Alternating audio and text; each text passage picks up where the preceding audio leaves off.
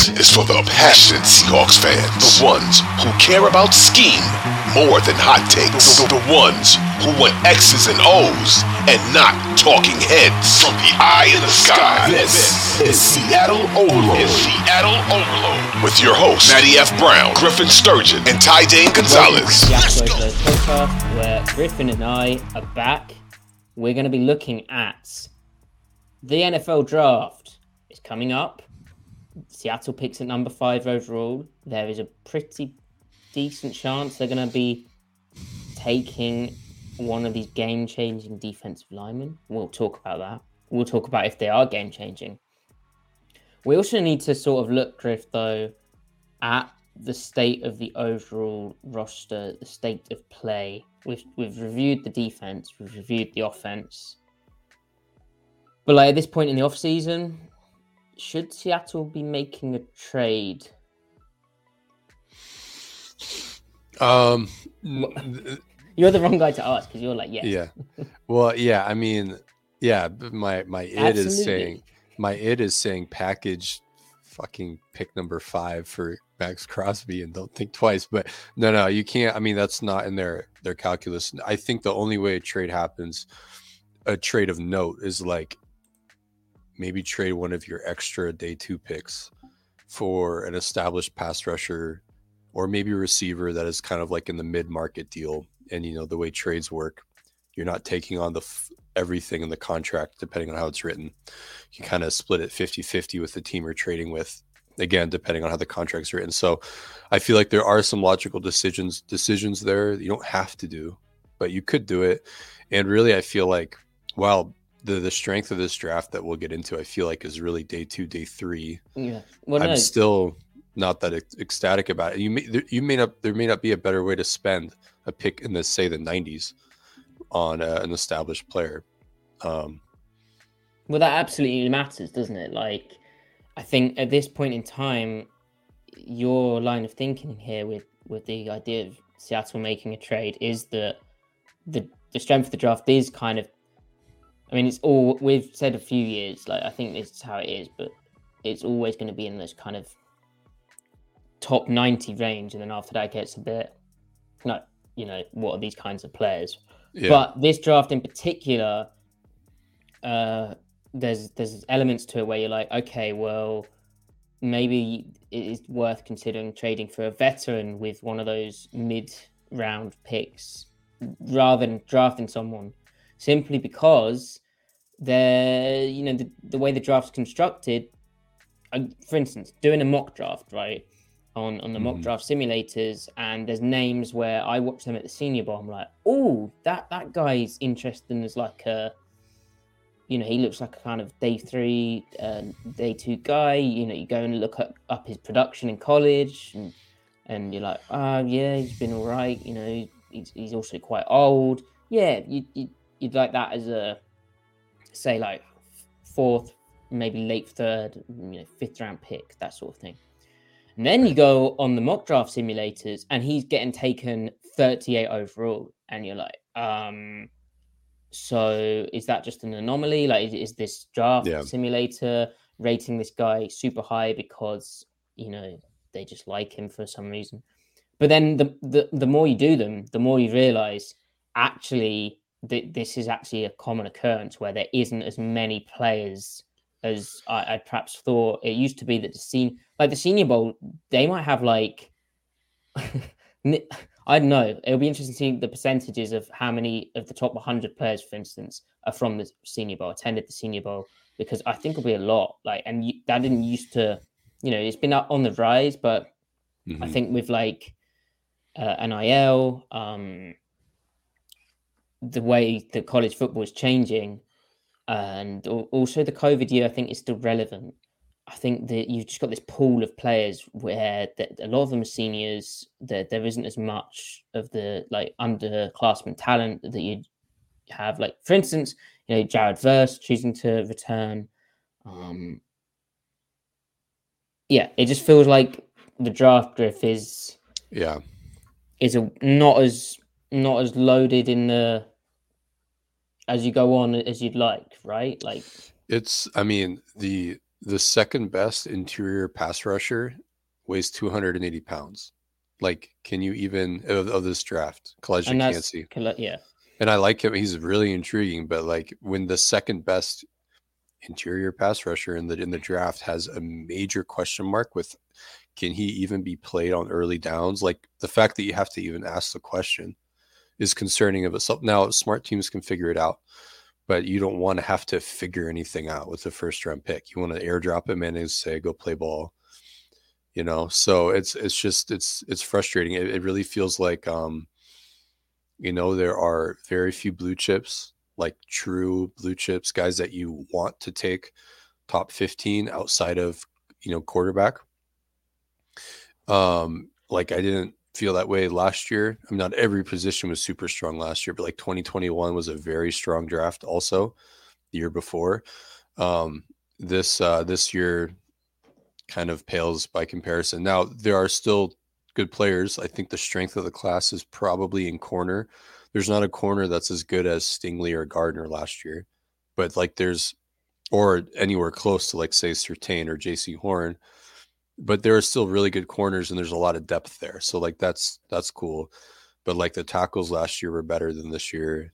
Well, Obviously they don't need a tackle, but yeah. So tight ends also really deep, isn't it? And tight ends are deep. And rookie tight ends in past years, you know, drafting one, it's kind of an unknown as they transition from like college to an NFL world. A lot of the times they really need to adapt to blocking in line and blocking schemes of that nature.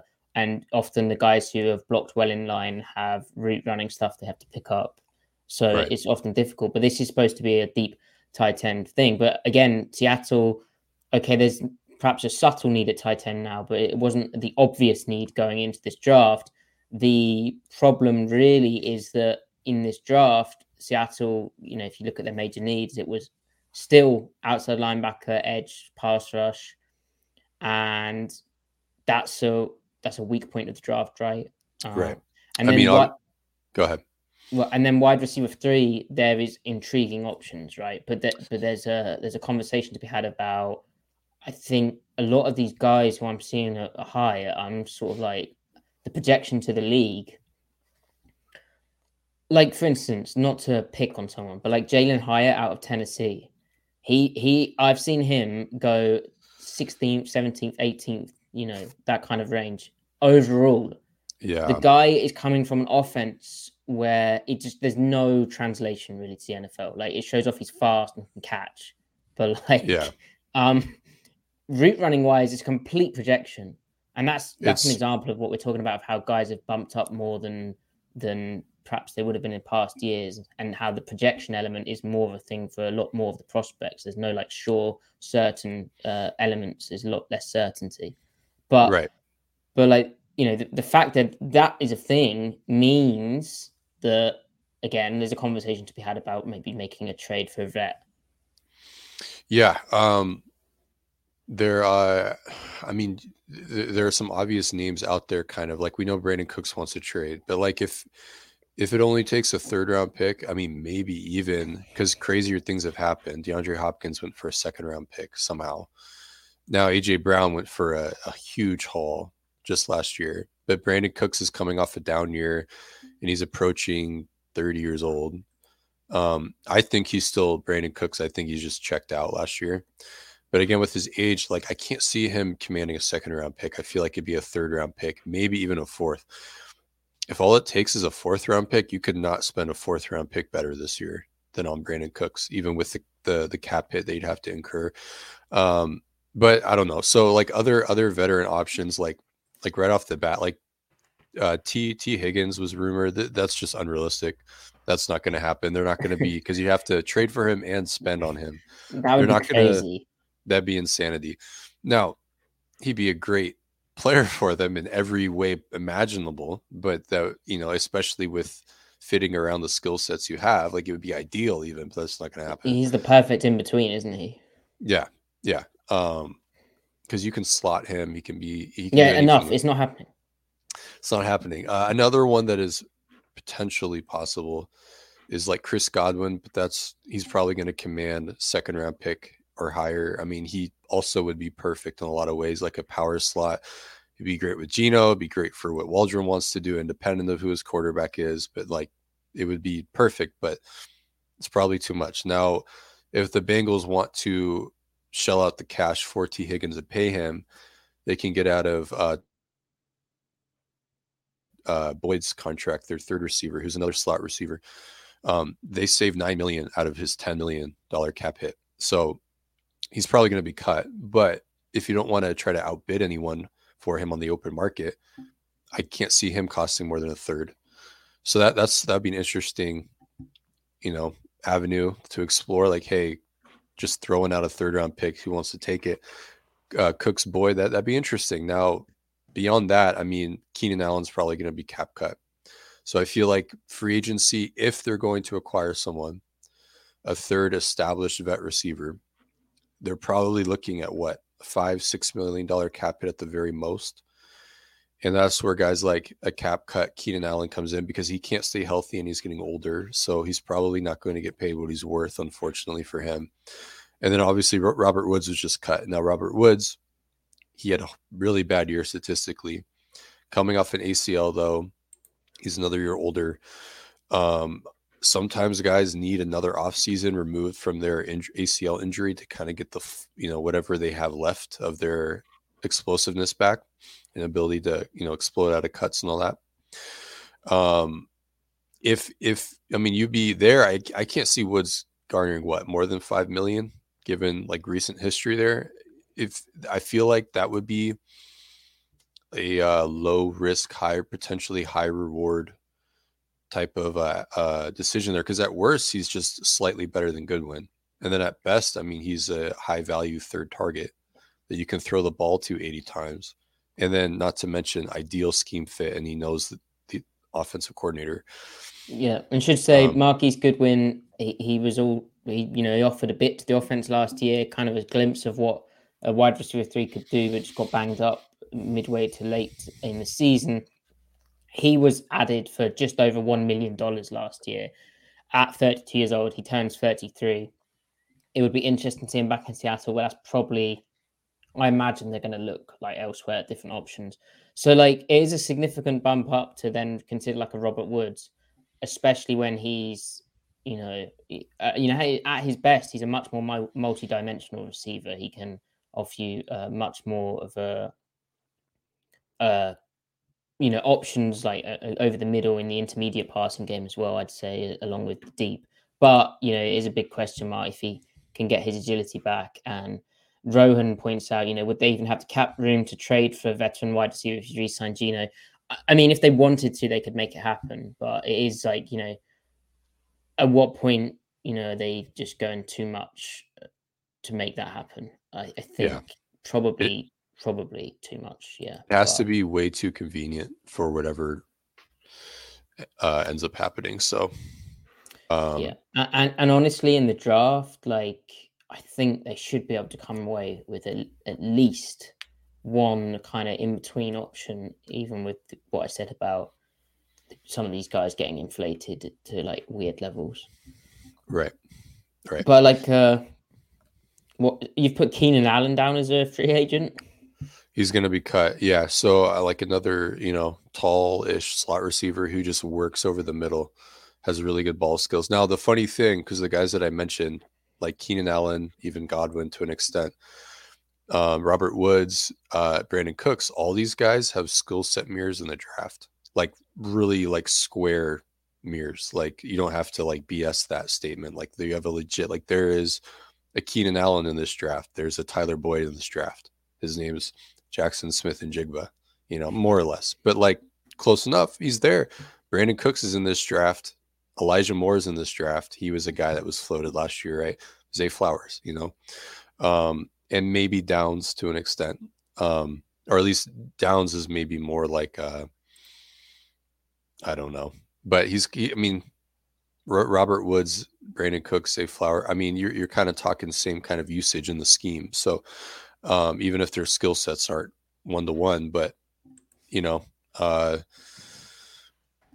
want to go crazy, like Jordan Addison's right there. He's kind of a perfect combination of a lot of these types. So yeah, I don't know. It's interesting how a lot of these guys. I mean, I guess size is rare at the NFL.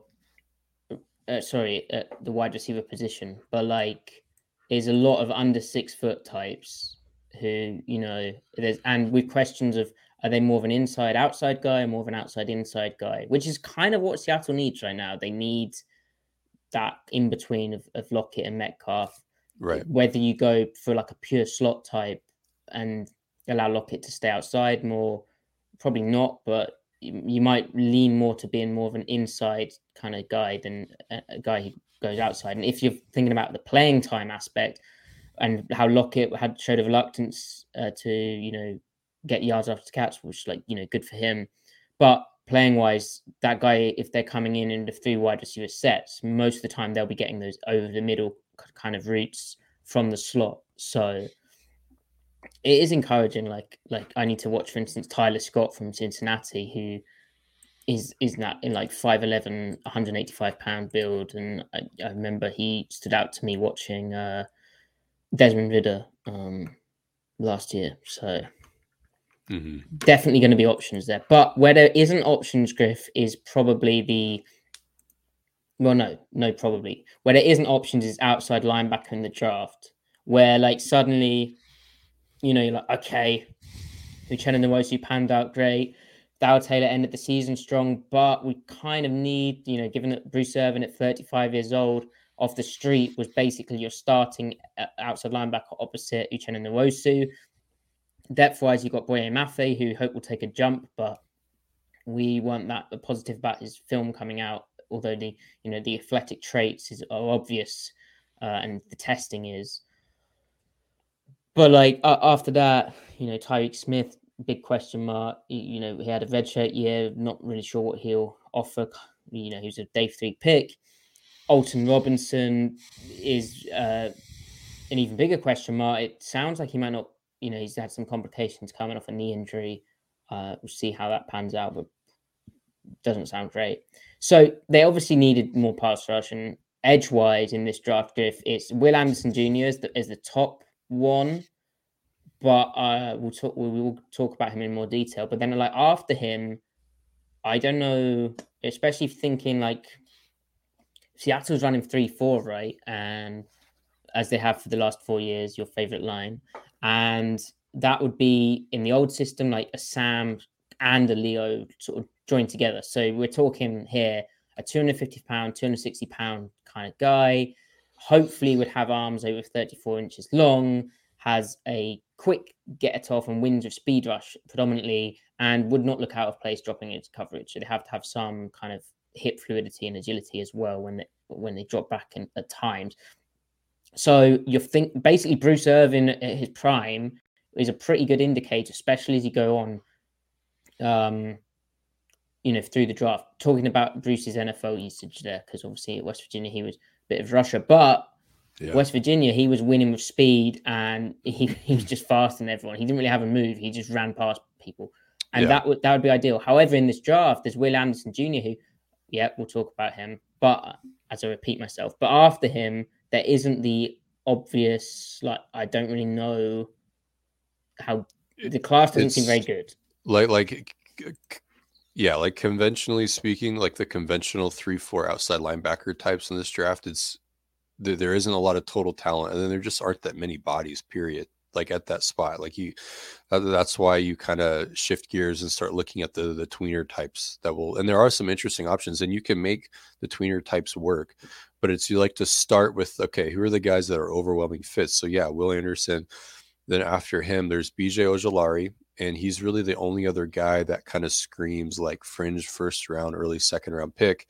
If he came out last year, he'd probably be somewhere after Ebiketie and maybe around with Boye Mafe and Drake Jackson. Like he'd be right up there. So that's kind of what you're getting into. Yeah, I remember last year we were like, oh, is this guy coming out?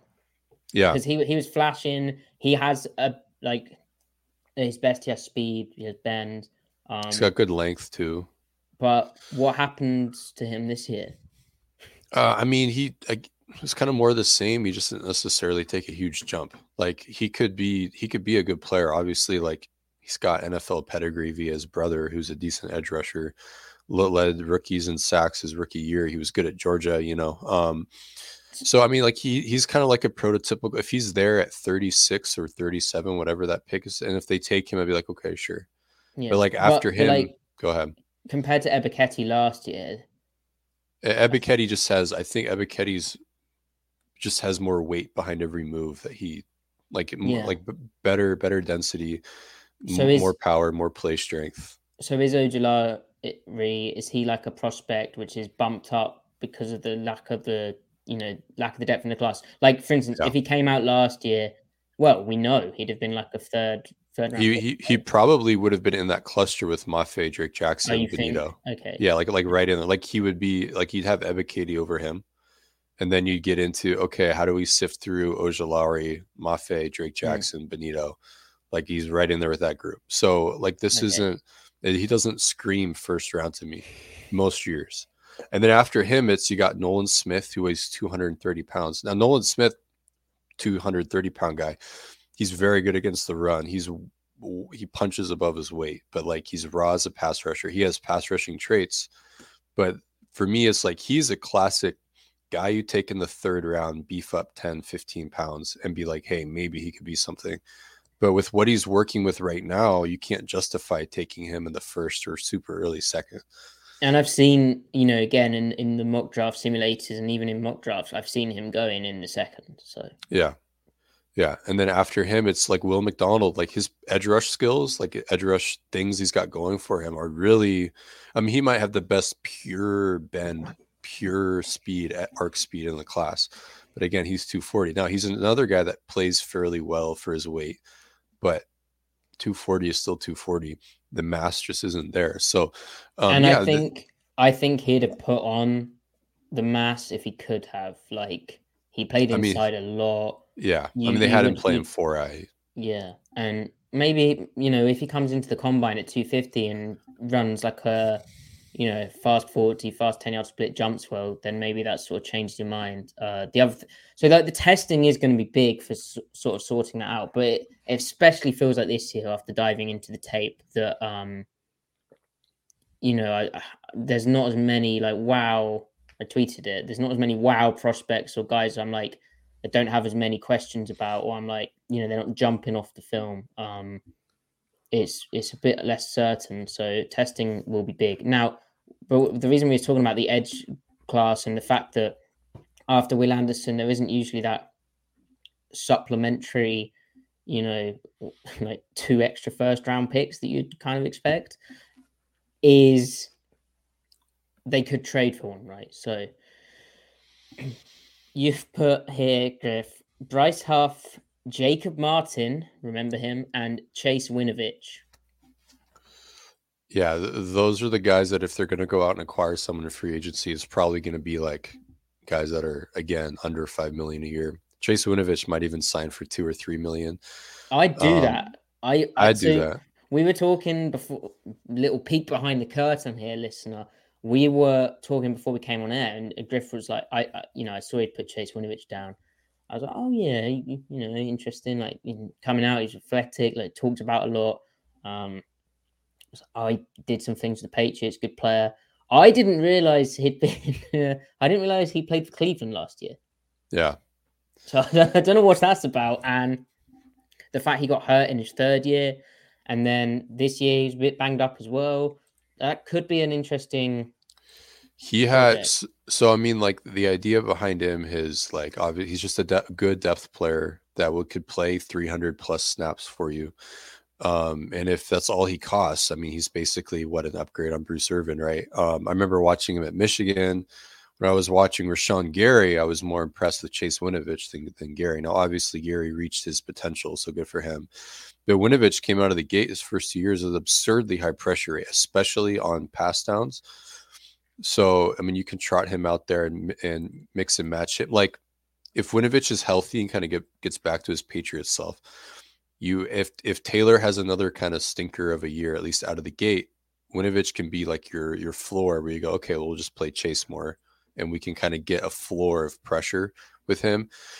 And if not, if Taylor becomes the guy, then you can just play Winovich slightly less. Now, guess how old Winovich will be, 8th or 19th?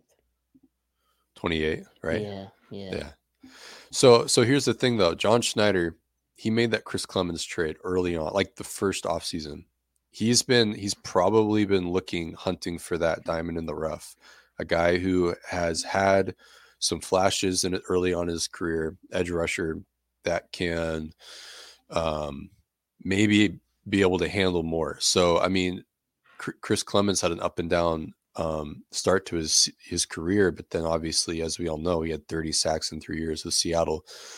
So he's always looking for that guy, a guy that he can acquire relatively cheaply. So I don't know, maybe it's Winovich. Now Jacob Martin's the other guy. They could bring him home. I mean, Martin's the same guy today that he was when they traded him to Houston. He's a good depth pass rusher who, again, raises the floor of your rotation, like the bottom of your rotation. Like those, we think like, oh, that's not exciting, but those guys play anyway, right? So you'd rather have that guy be Jacob Martin if you can, and if it's only a difference of not to pick on someone, but like better him than Darryl Johnson, like a guy off the street, right. And even like Bruce Irvin as well, as he played in the circumstances, like that obviously wasn't a plan. And it spoke to the lack of depth they've had from the lack of draft picks, over the past, prior cycles. So, right. So, and then Bryce Huff, that's an interesting one because he's a younger guy. That's a case of the Jets not wanting to, or not being able to pay. Why wouldn't they pay him? Well, they probably do because they just cap cut Carl Lawson, right? Right. Okay. So segue. So he plays on the edge as well. Not only that, he plays on the right side, and Nwosu can do both, but Nwosu seems to prefer the left side too. Lawson is a rare edge rusher that prefers the right side. I mean, Lawson's really good. He's not as good as he used to be because of all the injuries, but if he could just stay on the field, he's still a good player. He's just not worth that contract. So I feel like he's a guy that can't sign for more than $4 to $6 million. I mean, that'd be fun. You worry about availability with him though. But he's another guy though that like I would geek out at. I mean, he is a edge rush connoisseur, like aficionado. Like it's tragic that he's hurt. He's been hurt. Isn't he a shorter armed guy? He's a shorter armed guy who wins with hand moves though, just because he knows what the hell he's doing. Yeah.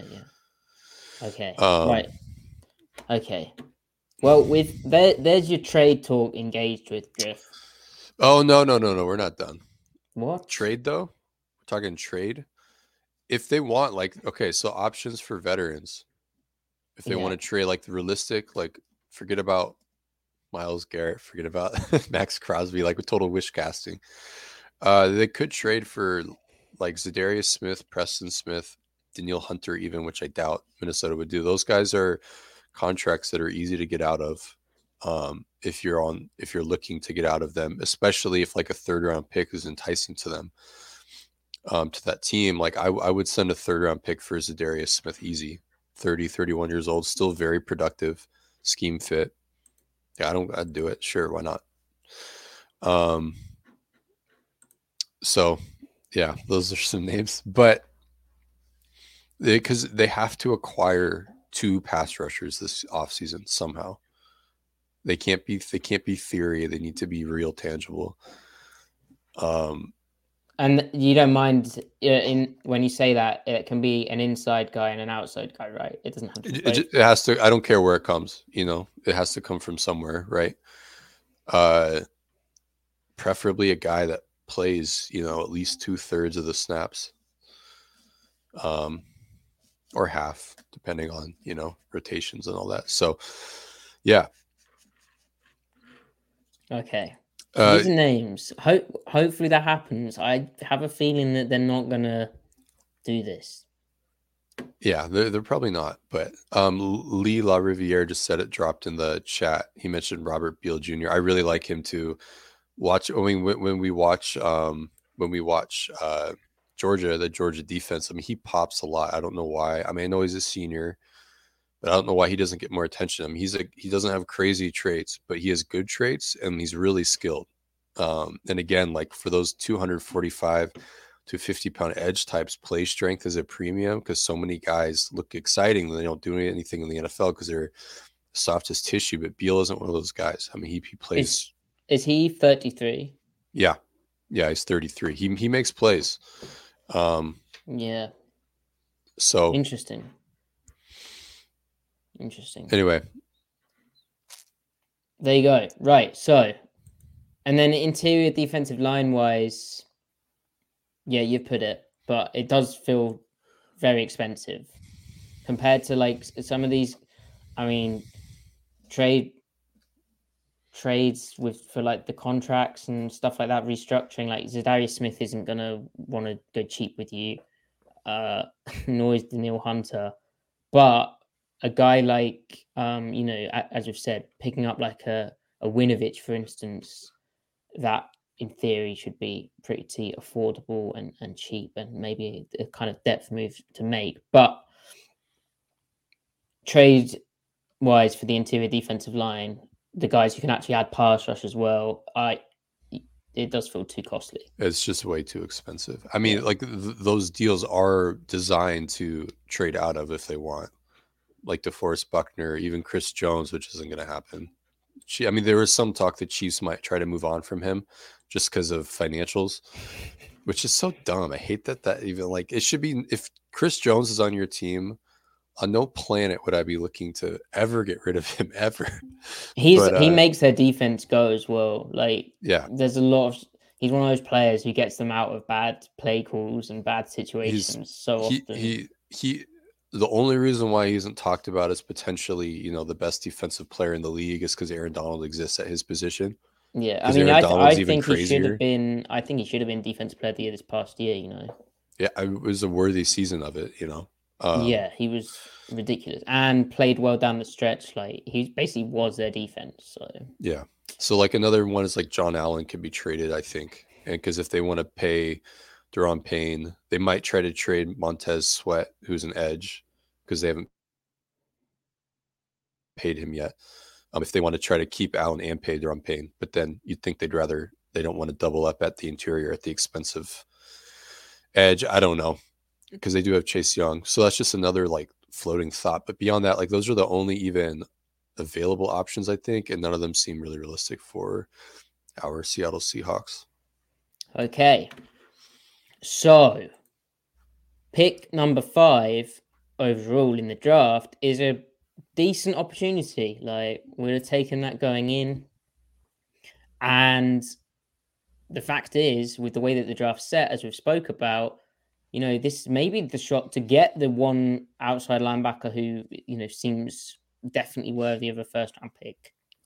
May also be the shot to get a guy who is more disruptive on the interior of the defensive line than a lot of the guys, and maybe a chance to get the most athletic guy. So let's start with the guy who I think is the one you'd hope would fall to number 5 overall, but won't, and that's Georgia's Jalen Carter. So having watched more and more people, more and more prospects, like Carter's just clearly like the best. Like it's just not.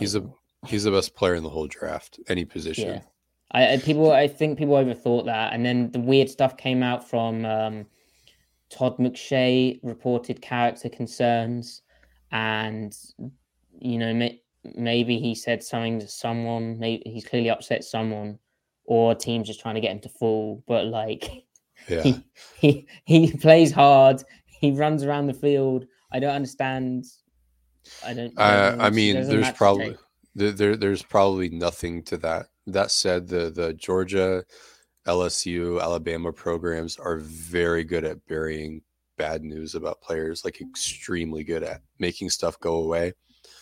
But there's nothing with Carter. Like that's just nonsense. To me, like even you can't even do like the concern trolling. Oh, he takes plays off, like which is always a trite observation. Anyway, he runs sideline to sideline. Most of the plays he's running like 30 yards when it goes sideline to sideline, because Georgia have him as a 4-eye, then it's pass, so he has to then loop outside to the tackle. Then he has to then run across the, like if you expect him to be sprinting after all that, then and also that doesn't really translate to the NFL because the hash marks are tighter. There'll be less of that kind of stuff as well, less moving of the front in that way. And like the TCU game, people said how he disappeared. He didn't. Like he was wrecking shop in that game. Yeah. And like the one thing you could point towards with Carter is the lack of sack production, if you like. But for me, that's not that concerning, given like he wins so fast that usually, if you're going to get sacked on the interior, you're kind of cleaning up for guys behind. But because he's usually the first one to win, he's flushing the quarterback out the pocket. I actually think in the NFL, where say you have a more reliable edge set, and just edge rush spacing, because again, Georgia, they're playing a lot of 3-man fronts. Yeah. When you get into 4-down rush spacing, you have 2 guys flying off the edge. He'll get more sacks. Like he just will, because the parameters of the pocket will be set in a way that allows him to do that. But he wins so fast that he wasn't able to do it, and so he only had 6 sacks in his college career over 3 years. I'm not concerned about that. Yeah, I'm not concerned either. Also, more further to your usage point, like they also have him playing 2i a lot in their over G front. So like, and he was still productive out of that position, but like he wasn't even being optimized. Like they had him doing a bunch of grunt work, which kind of like you could lead off with this point. Like he's a football player before even like his special traits, like he's technique, smarts, and like just just sound play. So like that's where you start with him. Even like that's what he builds out of, and then what ascends him into absurd heights is all the explosive traits and quickness and agility and stuff. Now and technique. But so like even to his like the production concern, because that's the main concern with Jalen Carter is the raw volume. So if you're going to have any sort of like, well, what's a negative? It's like raw volume, whereas the main negative with Will Anderson is probably like pure bend, for example, because each of these guys, the guys at the top of the class, have a drawback. But with Jalen, it's on a rate basis, he's right in line with other formerly highly drafted interior defenders that were productive in the NFL. So like he had 8.5 tackles for loss in 2021, 7 this year.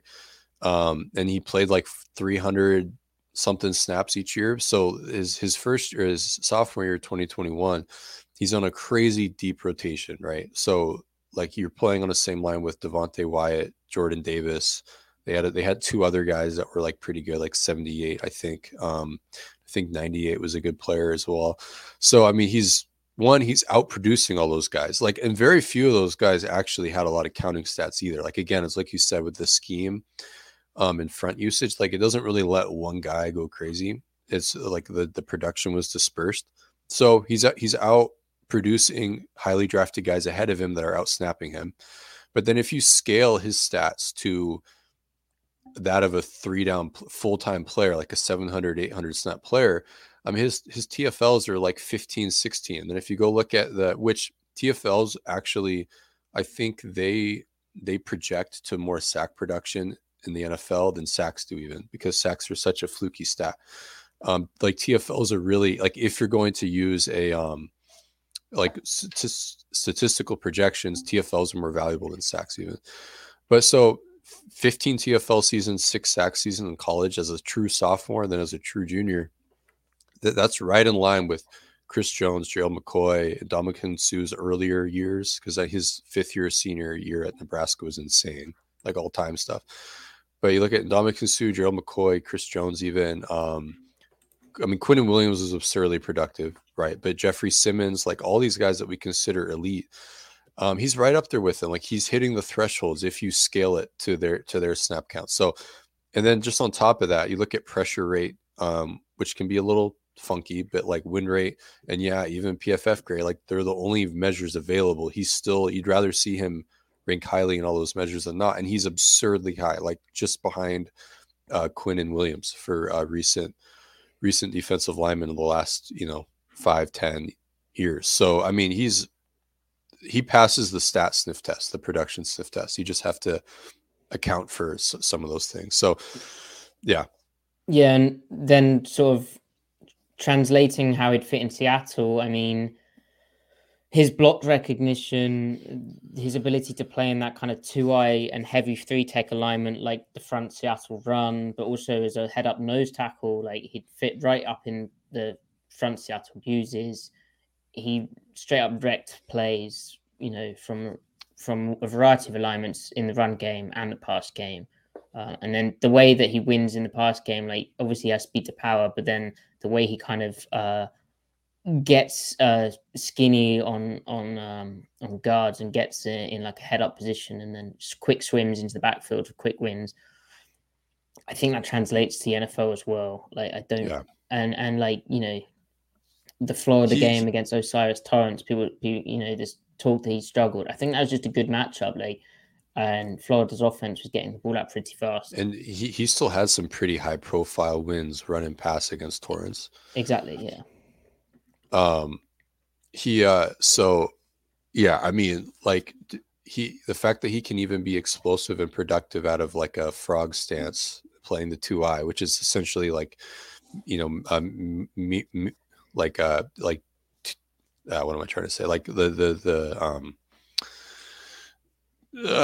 like the 4-eye, like the heavy 4-eye play, the heavy 2-eye play, like the mirror stepping and stuff like that. So he the fact that he can get explosive and upfield out of that is really impressive. But then like as a pure 3 technique where he's a more staggered stance, more one gapping, I mean, he can win every way. He can win pure speed, he can win pure power, he's got counters, he can counter off of power, he's got handwork at the top of the rush. I mean, he can counter off the speed. I mean, he's got everything. He has displayed like, he's a 3-way go type of player. Yeah. It's insane. Yeah, he is a three-way go type of player. That's a good way of phrasing it. And yeah, he could play. Whatever Seattle wanted to do next year, he fits. But like for instance, what they tried last year, he'd be fine. Like he could play across the D line, 5 tech to head up on the center. So that that's an every down player in Seattle. It's just, and he only turns 22 on my birthday on April the 4th. So he is about that, young as well, which the other 2 guys we're going to talk about aren't.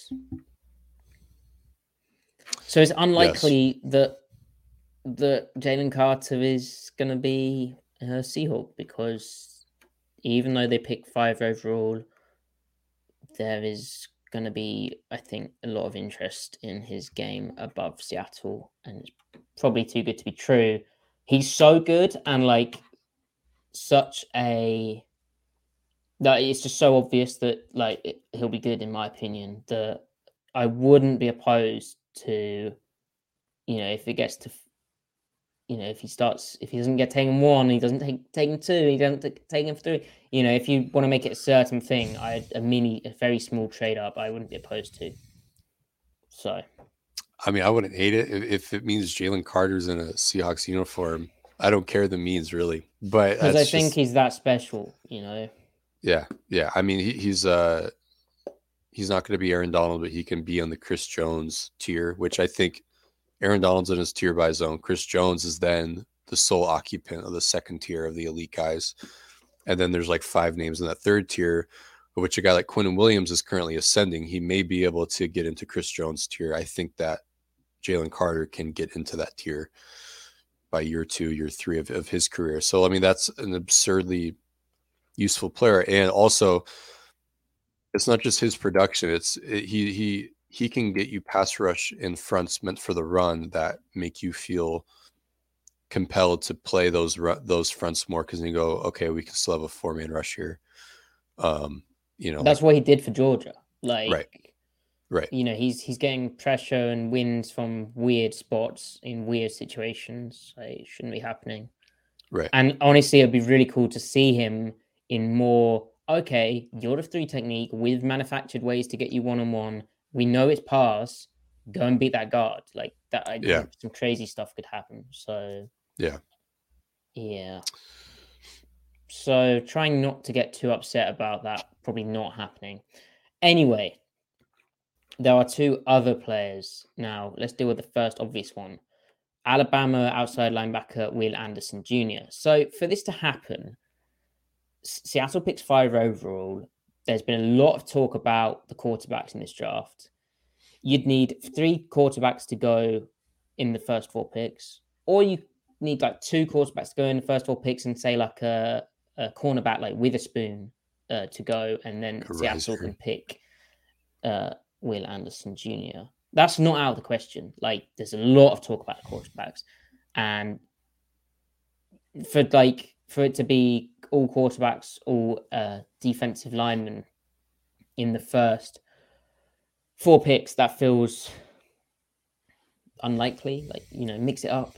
What about a receiver just getting involved? I don't know. We'll see. But maybe a tackle suddenly rises, but I doubt that. Anyway, so say Will Anderson Jr. does fall to the Seahawks.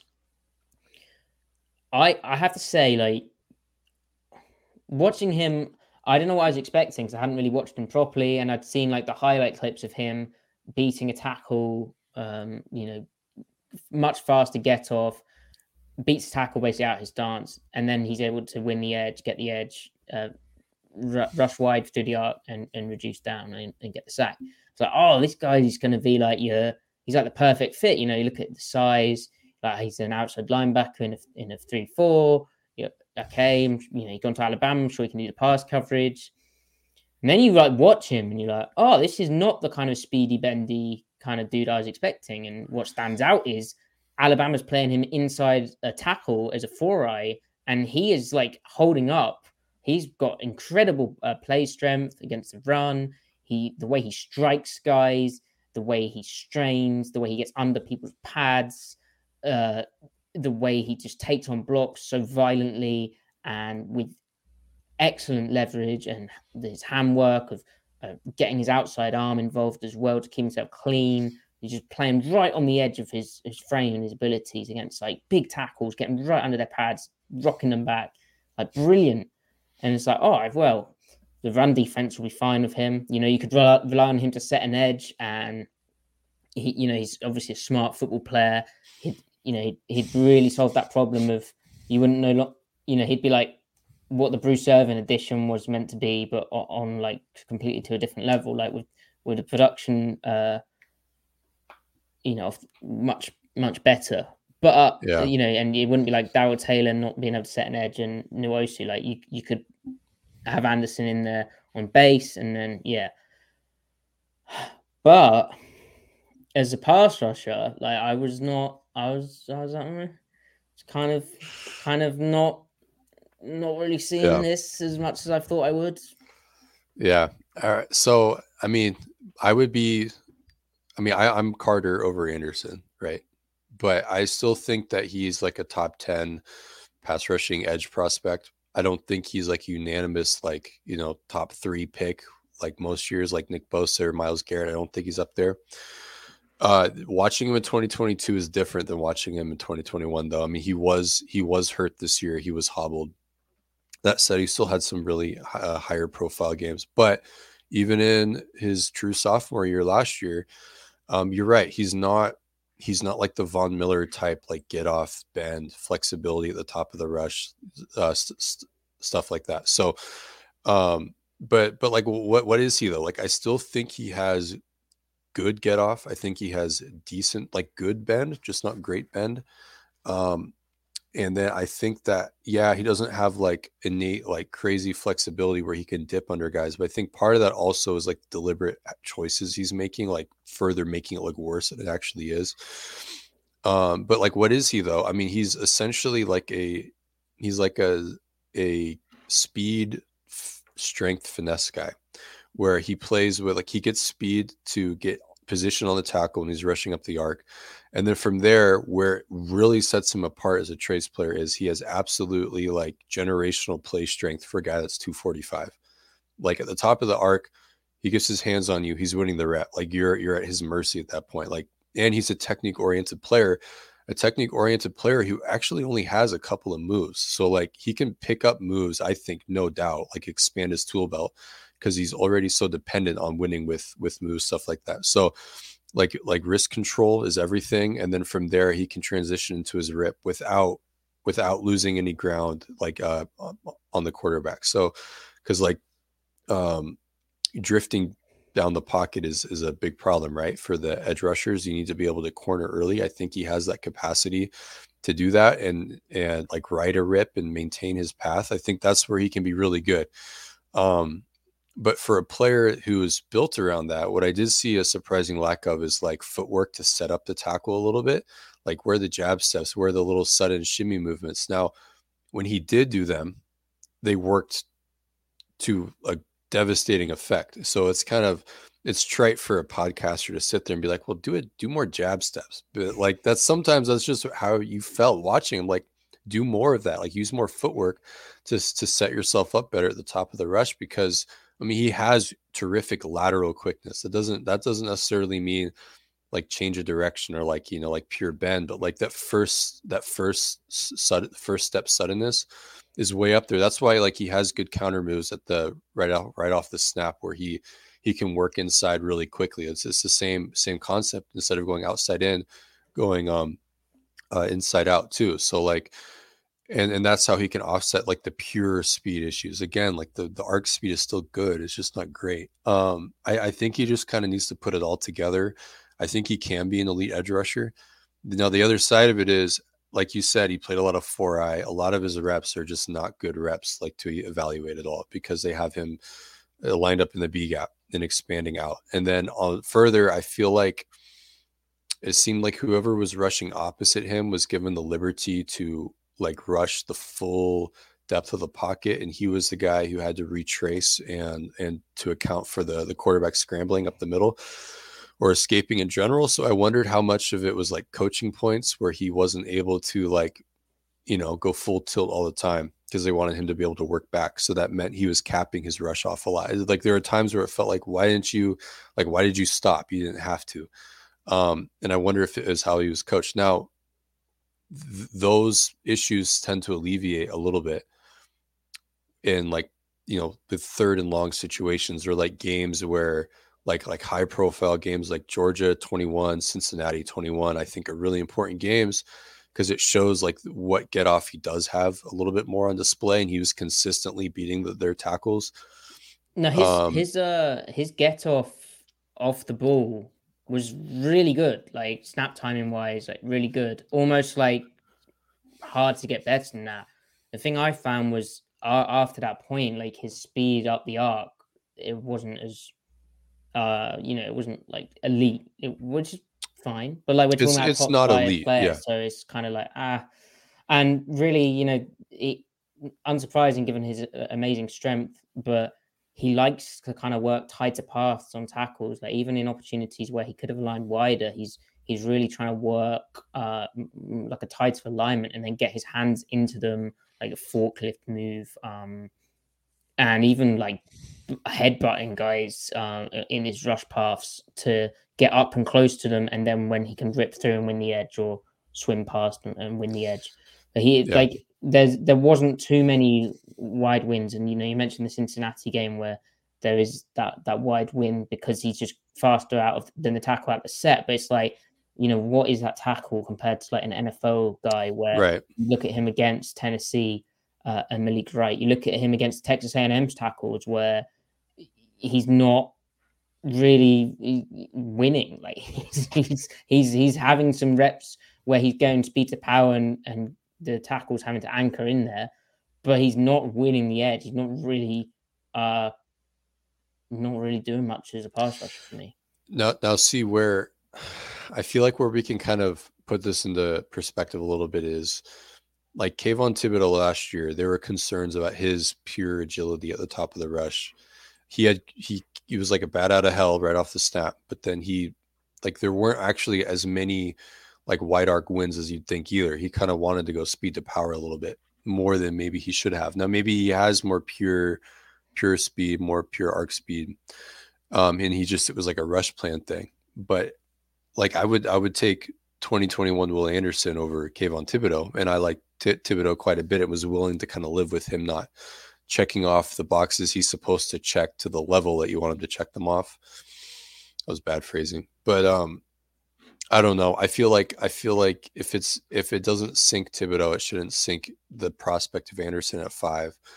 It's just, I don't know. I think he's far and away the best edge rusher in the class, but that's because this edge rusher group isn't that great. And I'd rather have Jalen 100%, but like I would still be ecstatic by Will Anderson. Again, like I think he's elite run defender too. He gets into the backfield. He's a football player before he is anything else, like great technique, taking on blocks, all that stuff. So I don't know, man. That's just how I see it. But yeah, I get it. Like I feel like if he can refine his technique a little bit, because he's not raw, just needs experience and refinement, and put in a scheme where they kind of let him tee off a little bit more. I think he's got more in him, and I think he could be really, really productive. But we also talked about this off air. Like he needs to not be 245 though. He needs to be 255. He needs to put on weight. Yeah. Which is, so that sounds silly though, because we said he has elite play strength. So why does he have to be bigger? It's because it would compound what his strengths, right? Like positively, yeah. Because I don't think it would make him much slower. It would just make what he's already good at even better. Yeah. And we should say, like, over 3 years at Alabama, he did have 34.5 sacks. So like he was productive. It's just the way him, I wanted to see him win in ways which were like, just bending the edge, dipping around the edge, and that's just not who he is. So that's wrong of me for my expectations. But knowing him, what like the Seahawks would want from a outside linebacker, edge rusher type, it's really not. It's not the complete ideal prototype. And honestly, a lot of this as well is like it's so weird. Seattle picking in the top 5. I don't know sort of how to handle it. I'm maybe my expectations are too much. And when we talk about adding weight, Anderson turns 22 in September. Like he is young, as you said. He is he has room to develop. He's still growing as a man. Like his body's still developing. He's still working all that stuff out, and he is a really good football player. Like at the end of the day, if you take a really good football player with really high SEC sack production, you're probably not going to go wrong. Yeah. But I don't think it's nitpicky to say like against like the better tackles, especially like this last season. And I only watched 2022, so I need to watch 2021. I would if Seattle took it, but I don't think it's nitpicky to say that you would like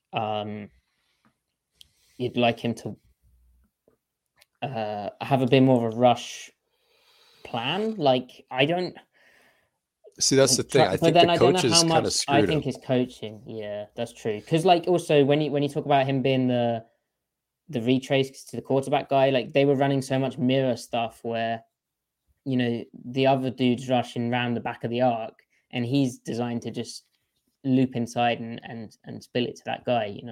Like yeah.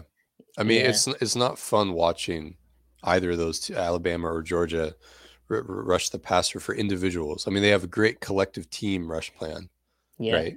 Like stellar, but it's not fun to like. They're not trying to get their guys drafted any higher than they're already going to be drafted because they have the Alabama name brand, the Georgia name brand, so they don't need to accentuate them. They're trying to win football games. It's just the game is different at college, obviously, than it is in the NFL. So, and on the jab step thing as well, like when he, like the few times he did pop that out to like work the angles, that really looked good. It's just, he's elite at cornering, and he's going to be even better at it.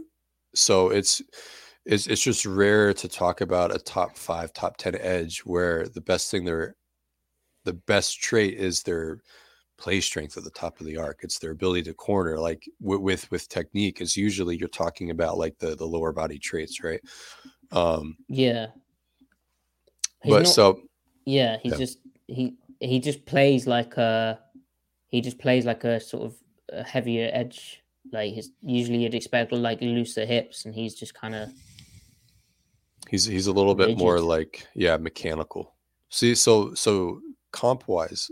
Now this guy had a little bit more like wiggle to him, but the way like Justin Houston ended up perfecting his game. Justin Houston was speed into position, and then from there his hands took care of the rest, or is a conversion to power. I feel like that's what Will Anderson needs to try to be like in terms of what his process, like the Justin Houston kind of process. Because I think he can win with the same few moves, rinse and repeat, the way Houston has, even when he was with the Chiefs in his prime. Like Justin Houston, I mean, he had get off. Don't get me wrong, he had bend, but he wasn't winning the same way Von Miller was. I mean, Khalil Mack, see, the thing about Mack is that he was 260 moving that way.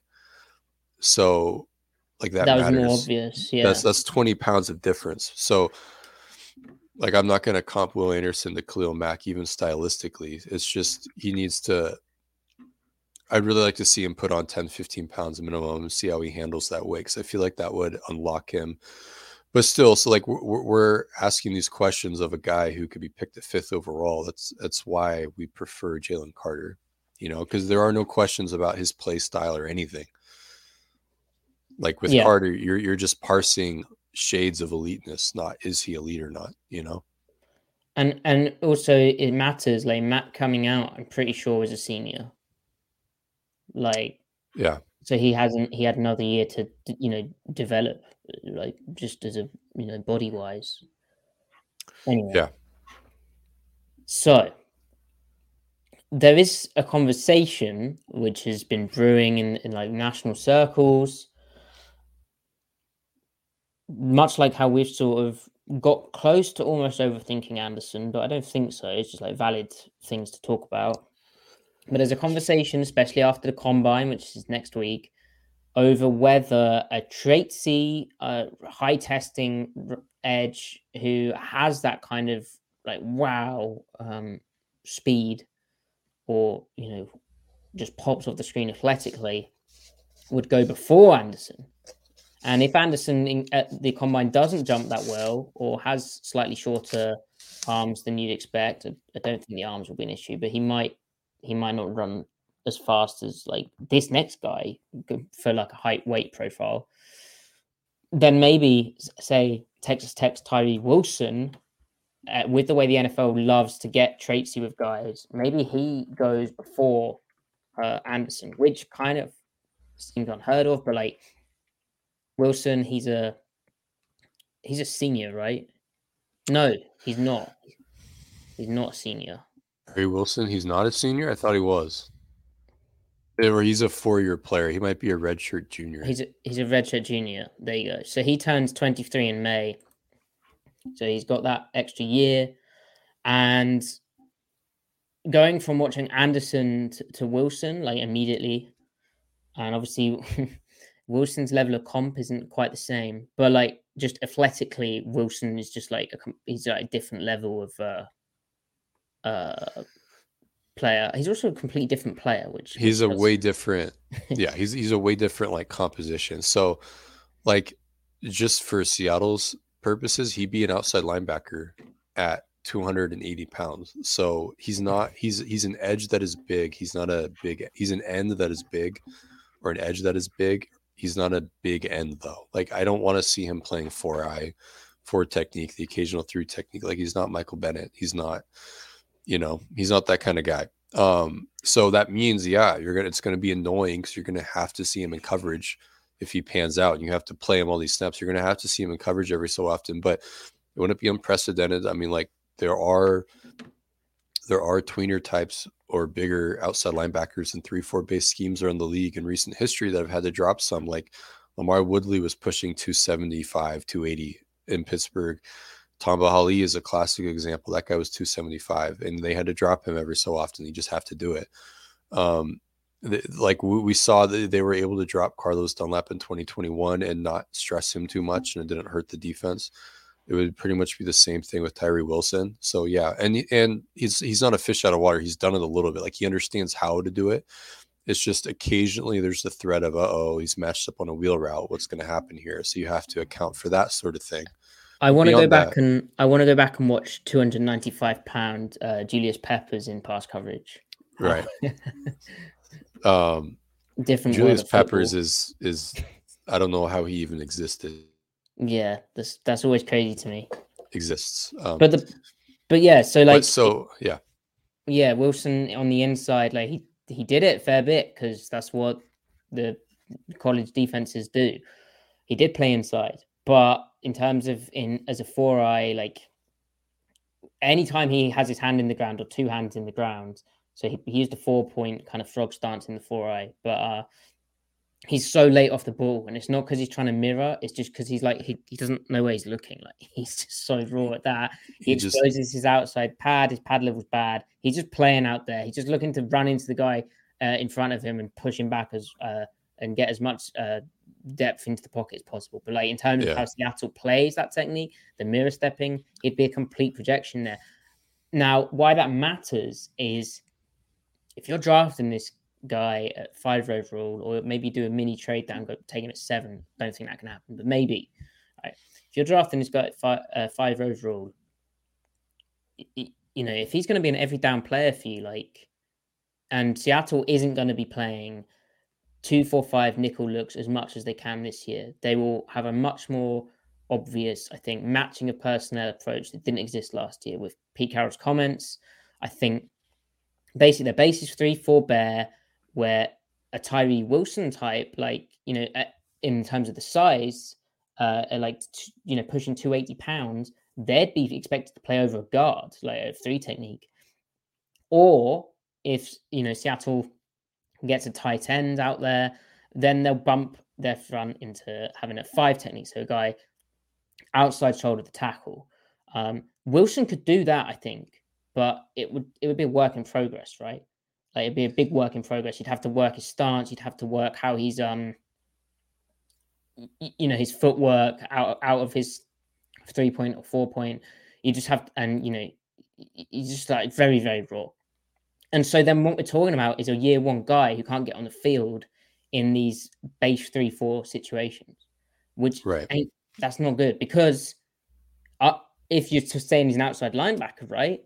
Well, then you go back to why they got rid of Carlos Dunlap, as you were saying, because he's like, and there are a few snaps of Wilson in coverage. He's just awkward. Like he doesn't know what he's doing, but he's also, you know, he's probably not been told to do much. But also, like, he's tall, he's big, he doesn't have agility. Like, it's not his game, which is fine. It's just why that matters is if Seattle's running a 3-4 base, the whole reason they moved to actually being a 3-4 in name as well as nature is that they wanted to be able to play left and right with these guys. They didn't want to have a tell. They didn't want it to be, oh, every time KJ Wright is down to the boundary, we know that it's cover 3 because Carlos Dunlap's to the field and he ain't going to drop and he's going to rush. Oh, and every time Carlos Dunlap's to the boundary and KJ Wright's to the field, we know it's going to be cover 2 because Carlos Dunlap ain't going to drop into coverage. And KJ Wright, why would you rush him over Dunlap? Now, obviously, you can send both edges, but like you need to be able to play right and left of the coverage as well. And Wilson really he'd be more like a Dunlap, as you've said, Griff. So he's like a weird kind of tweener where you can envision what he could be, but you'd have to try and get him playing well on the kind of early down stuff, which is a complete projection. Like, I mean, there's a athletic trait definitely, but. I mean, athletically, he's an elite height, weight, speed guy. I mean, I think he's more intriguing as an overall prospect, although he's, you know, slightly different than like Travon Walker last year. Like, I mean, Walker was way overdrafted in my opinion, but like I'd rather roll the dice on Tyree Wilson just because I think he projects better as a pass rusher. But yeah, so like it's the sacrifices that they'd have to make. I don't think they're afraid of making as a rule. I do think that they would express hesitance making that for, again, a guy that would be picked in the top 10. Like it's an even more extreme example of all the variables we talked about with George Karlaftis last year, who was 275 and then he ran at the combine at like 268 or something. So we got down a little bit. But I mean, we were talking about like, well, do they want to draft him because he's not a super easy square fit in the scheme? Tyree Wilson's even less of a square fit, quote unquote, this year for all the reasons you said. So I don't know if they want to rearrange themselves for that much for a guy that they don't have a perfect vision for immediately. No, at 5, at 7, at whatever. What I would say is Seattle will, because the NFL is largely nickel, Seattle will still play nickel, right? Like there's no reason to think that their run defense will be as bad as it was this past year. So along with the fact that teams are largely 3 wide receiver sets anyway, but like they also won't probably have as much success running the ball. So that Seattle will probably run, you know, they will still be running the 2-4-5 nickel fronts. And Wilson in those would be that kind of, just simple terms, like that kind of 4-3 kind of end that you need to be able to set an edge. In the 4-down nickel fronts, Seattle doesn't drop those guys into coverage, or very rarely does. It does raise the floor significantly, the run defense of that front, right? Massively, because he's super long. He's really accomplished in a 2-point, and it's hard to quit like how his length and how he just completely just wrecks tackles. Like it's just clear he's just the best athlete on the field by some distance.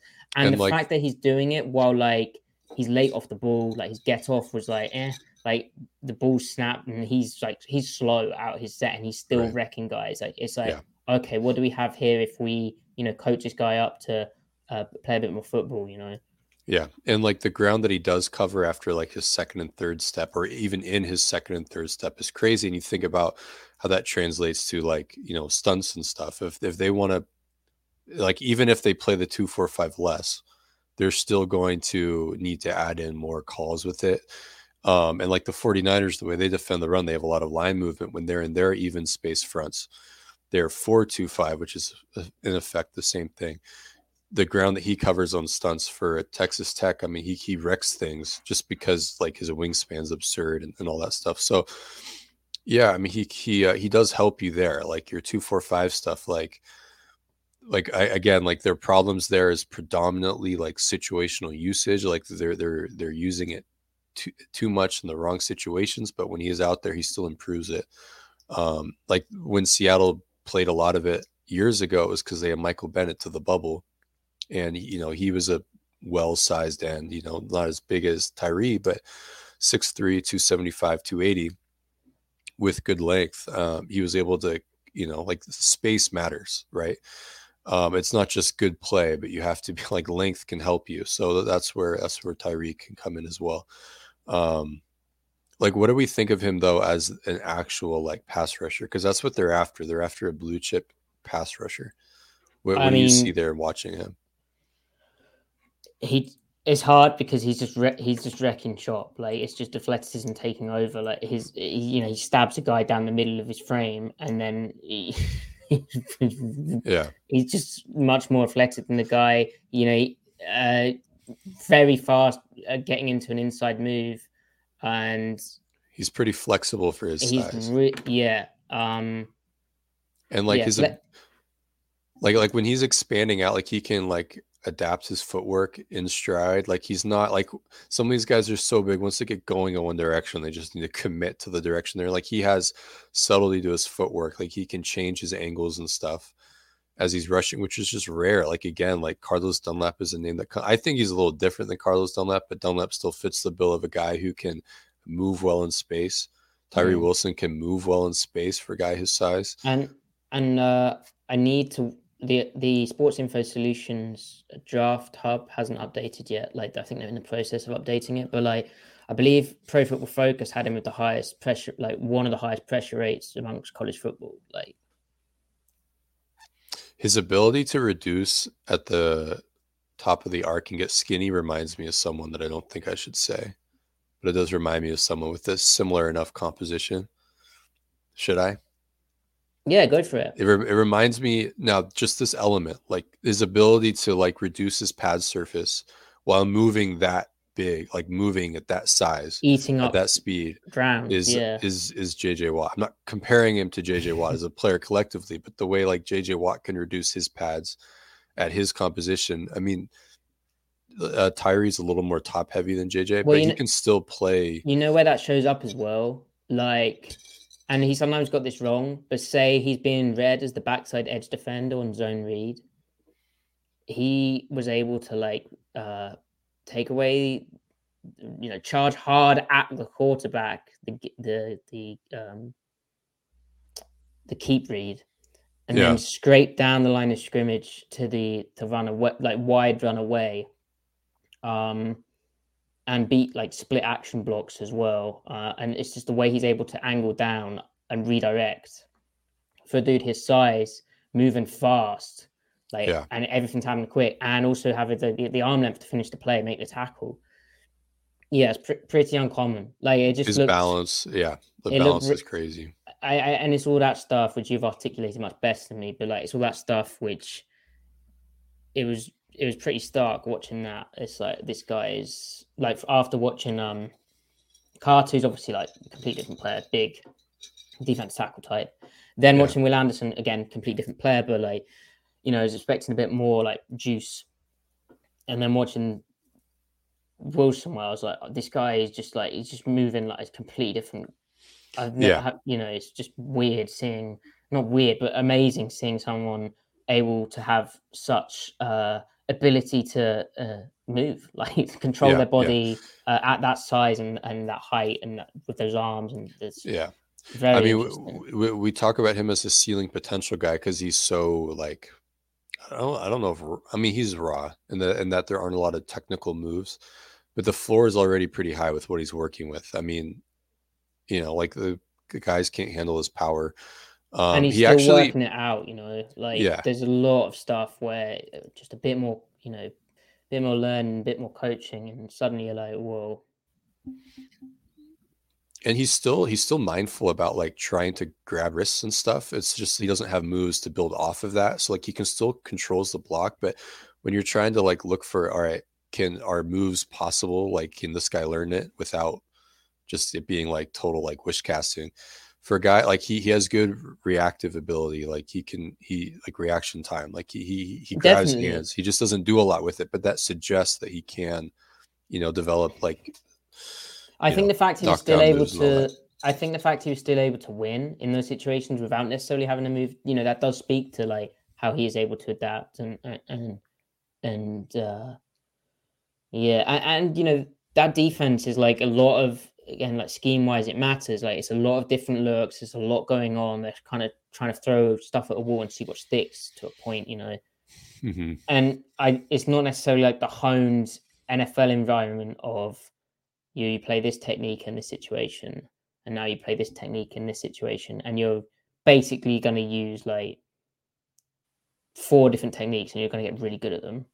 And you're going to play situations very, very definitely. Like, you're going to like the base versus nickel discussion that we had, and the fact that when he's playing as a wide edge. That's the other thing with him as well, Tyree.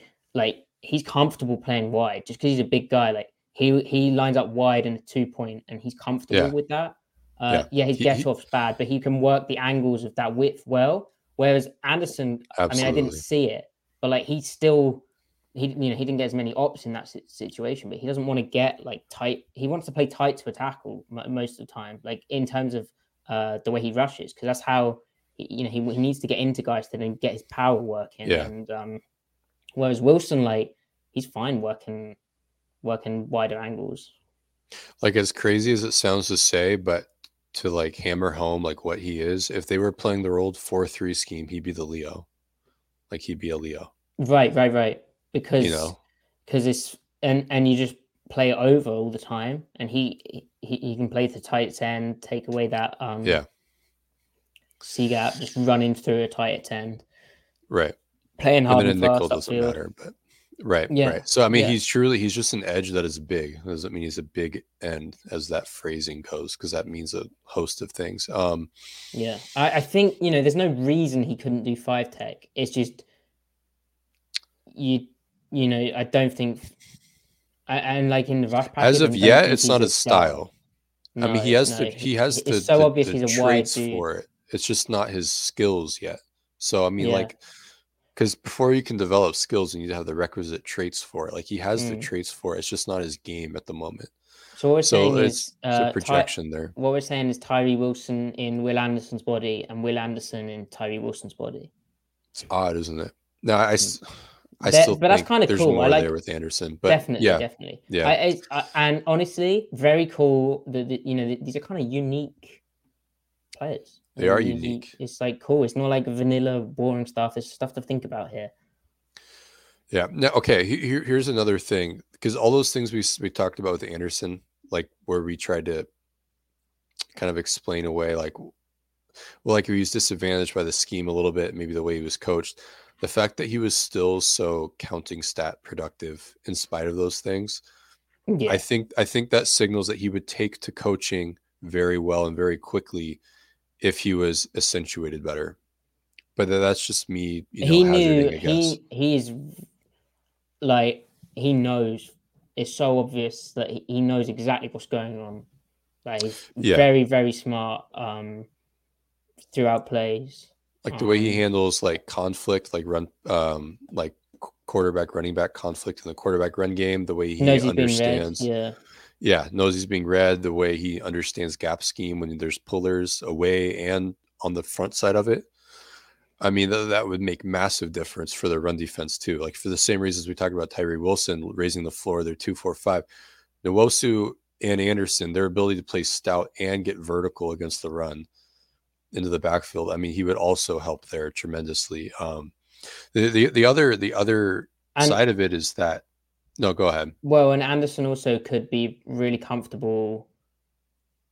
Like, he plays every down still. He's an every down player. Like, yeah. Now 2-4-5 wise, it'd be interesting to see him in more of those pure pass situations. And what Seattle does, like they've openly said this, is they've got XOS Catapult, which is where the college teams watch film. They just go in and watch, like, filter out, create clear pass situations. Like with Darrell Taylor, literally the main thing was, we watched Tennessee film with just him in the pure pass situations. And, we saw stuff like that as well. He was just ridiculous, like dipping the edge. And that was basically it.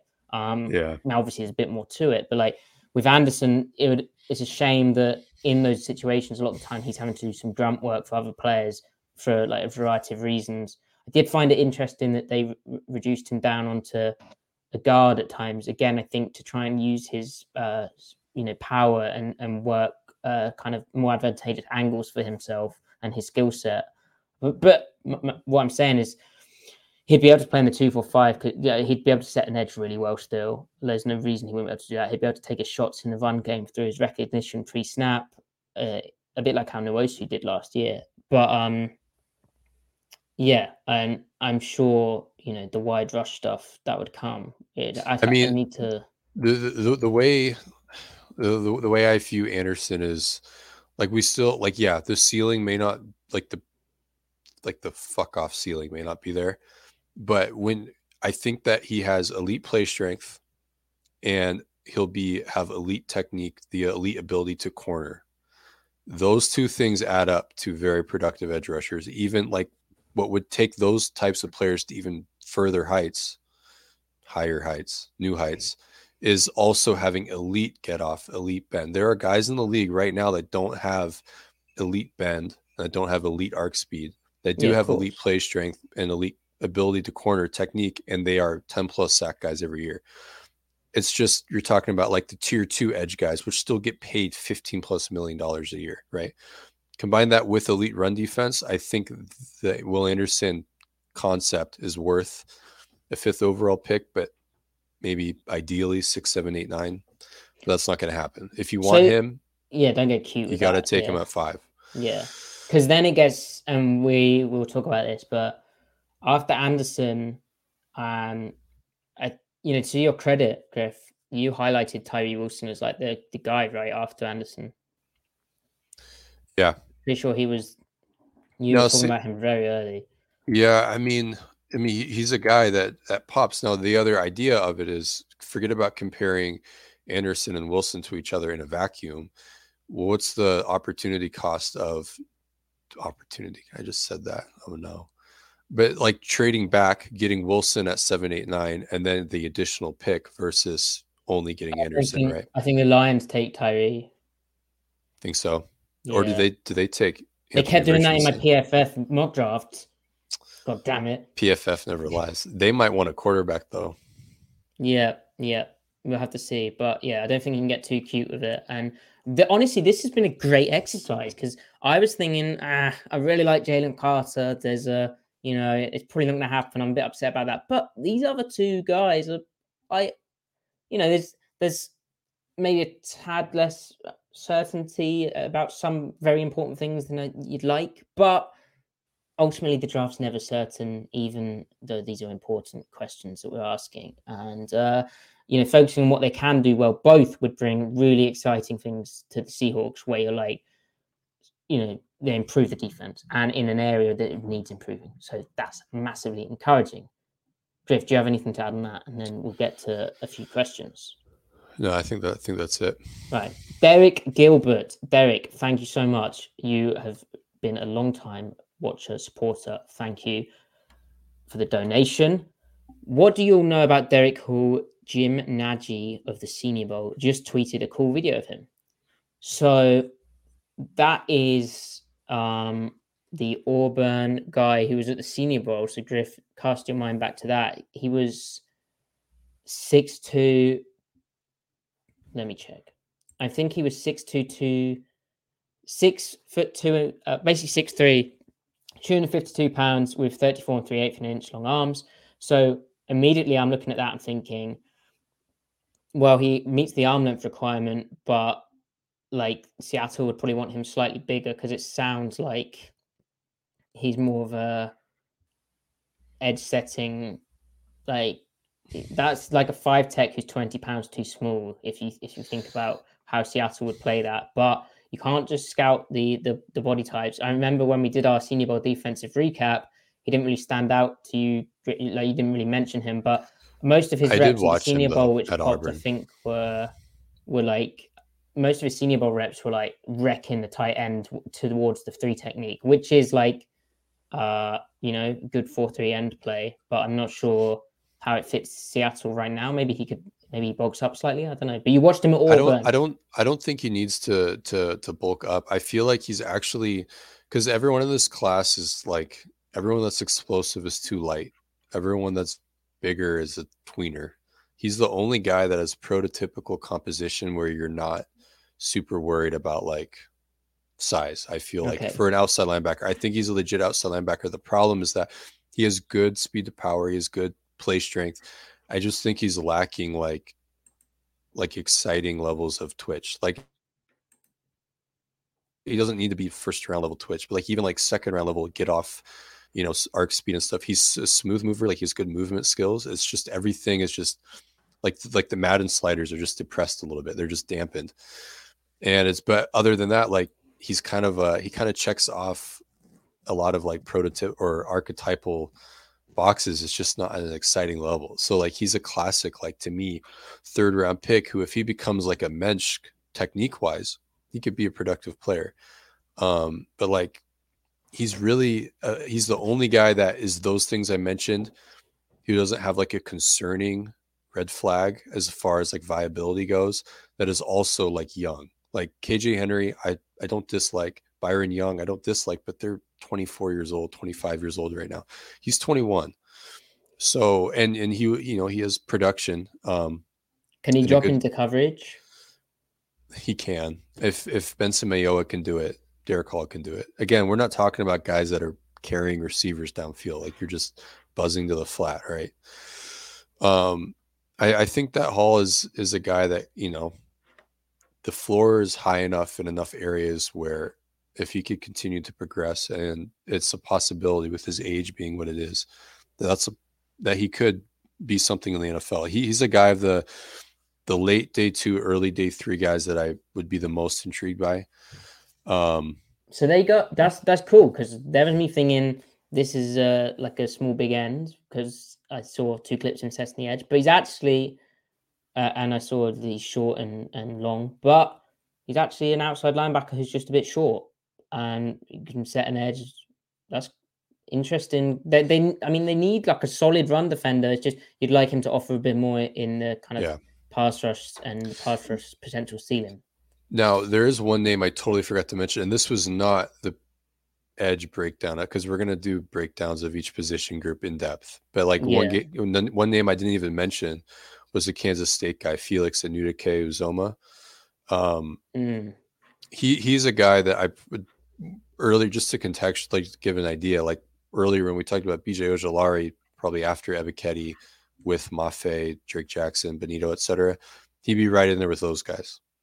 So he's another guy that we'll get into. I need to watch more of him. I think that he might be a little stiff at the top of the arc, but he's still like a get off guy. He's a speed rusher with power and strength. I just don't think he's just crazy agile, which is why he's a second rounder, not a first rounder. But he's a productive player. I think more of a classic 4-3 end, but you can fit 4-3 ends into a 3-4 outside linebacker if they're good enough. So he's the other guy to look for. Because Kansas State was fairly decent on defense. I'm pretty sure he was the Big 12 Defensive Player of the Year. Yeah, I mean he could be a good player. I mean, he could be a good player. He just doesn't. I just don't think he's a first rounder. Yeah, he was. He has very good technique too. Felix does. Like he knows what he's doing. Like he's an edge rusher. He knows and a what junior, so not a bad thing. Yeah. Right. I will say I don't like Foskey very much, but I need to watch his junior year because I think he played hurt this year. Okay. And Hooch Sniper donated as well. Thank you very much, Hooch Sniper. Appreciated. Right. That is that. I think here was you saying there will be like 10 minutes on each guy, and we've done quite a good show, a lengthy, meaty show. So enjoy the meaty show, and we'll be back after the combine with reactions to some of the testing. Suddenly we'll know whose arms are too short or who can't jump high enough and all of that stuff. And it will just focus things down, probably clear up some draft boards, and we can really hone in on that. Also, then really quickly, we'll be getting into free agency, won't we? And hopefully Geno Smith will resign. Obviously, at the combines, when people talk and things get done, deals get made. Ty and I will be back tomorrow with a news recap, so make sure you tune in for that. There's a lot of news. There's a lot of news as it pertains to the Seahawks and also Seahawks adjacent. Right. Thank you everyone for tuning in. Follow Griff at CMikeSpinMove. Follow me at Matty F. Brown. Like the video. Comment if you haven't already. Been great. We've had a lot of people in here. It's clearly a good time. Happy weekend. Follow the podcast at Seattle Overload. Download the show. It's so easy. Just go on your phone. Open up Spotify, Apple Podcasts, Spreaker, SoundCloud, other weird podcast things. Download the show at Seattle Overload and give it a 5-star review. Very simple. Does help out. And until next time, have a good night.